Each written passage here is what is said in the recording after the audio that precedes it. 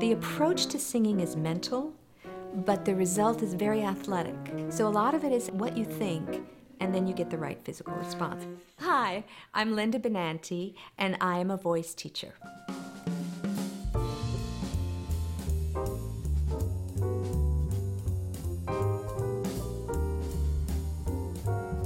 My job is to make it so no one has distraction with their voice.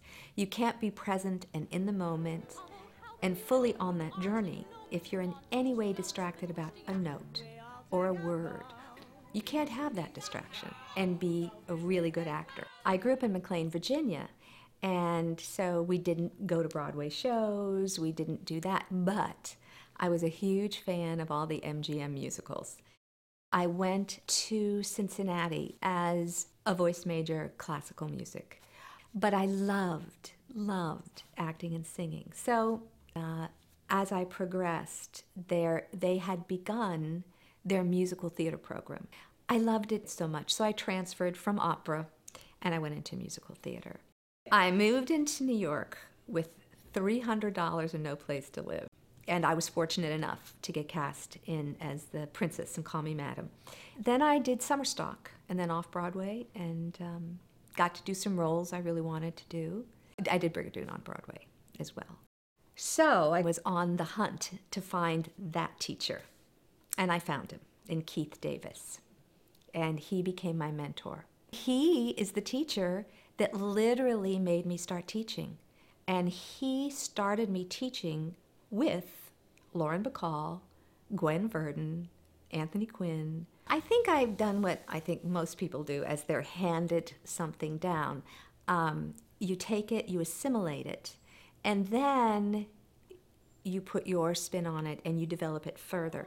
What most people don't know about the voice is how difficult it is to develop the instrument, how incredibly athletic it is, how in shape you have to be, how dedicated you have to be, and what a hard worker you have to be to make it look oh so easy.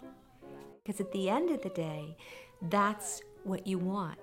You want your most beautiful, natural, free sound. That's the goal. So you really have to be on your game technically, and when you're doing 8 shows a week, it's exhausting. A typical lesson is the student comes in and we vocalize. The first part of the lesson is all about first warming the instrument up. We warm it up.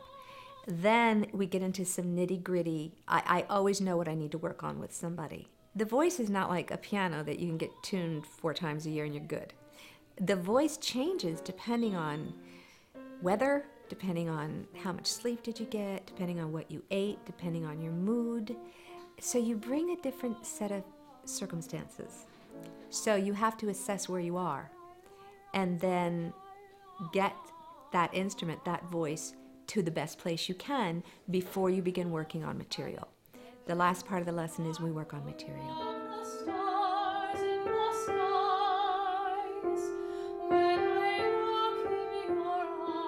I think the important thing for musical theater is you have to be able to sing everything. You have to have a great legit. You have to be able to belt. Now you've got to sing pop rock. Whoa. And you have to have an amazing mix, because it's the mix where the hugest vocal range is. So my students sing classical music. They sing all musical theater repertoire. They belt. They do everything. Normally, the process for voice teachers are that the students come to you first. But I've had several occasions where I've gotten a call when they did Tap Dance Kid on Broadway. The 2 kids, Alfonso Ribeiro, who ended up on Fresh Prince, he was the little tap dance kid. And so the 2 kids could not handle the vocal material, so they called me in. And I took the kids into my studio and I worked with them the summer prior to the beginning of rehearsals in the fall and got them ready. Anne Hathaway was one of my students when she was in high school out here until she went out to the West Coast. After she had done some movies, she was cast as Lily in Carnival at City Center Encores. So Rob Fisher called me and said, help because it's vocally a very demanding role. It's a lyric coloratura, a lot of cadenzas, some trills, and Annie had been shooting movies. So I worked with her and got her ready, and they didn't have to change any keys. It stayed as is. He was thrilled. No orchestrations had to be changed, and she did a beautiful job. I knew from the beginning I would never be that mom to say, honey, go into show business. I would never do that. But I knew when Laura was 3 weeks old that we were in for it.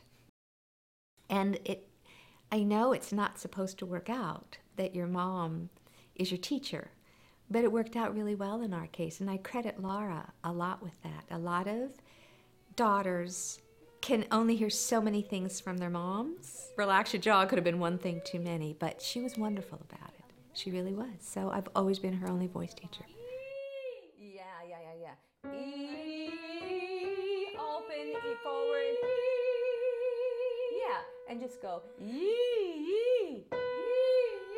You feel where that resonance is? Yeah. Okay. The thing I really love about teaching is when I see people really connect to their spirit.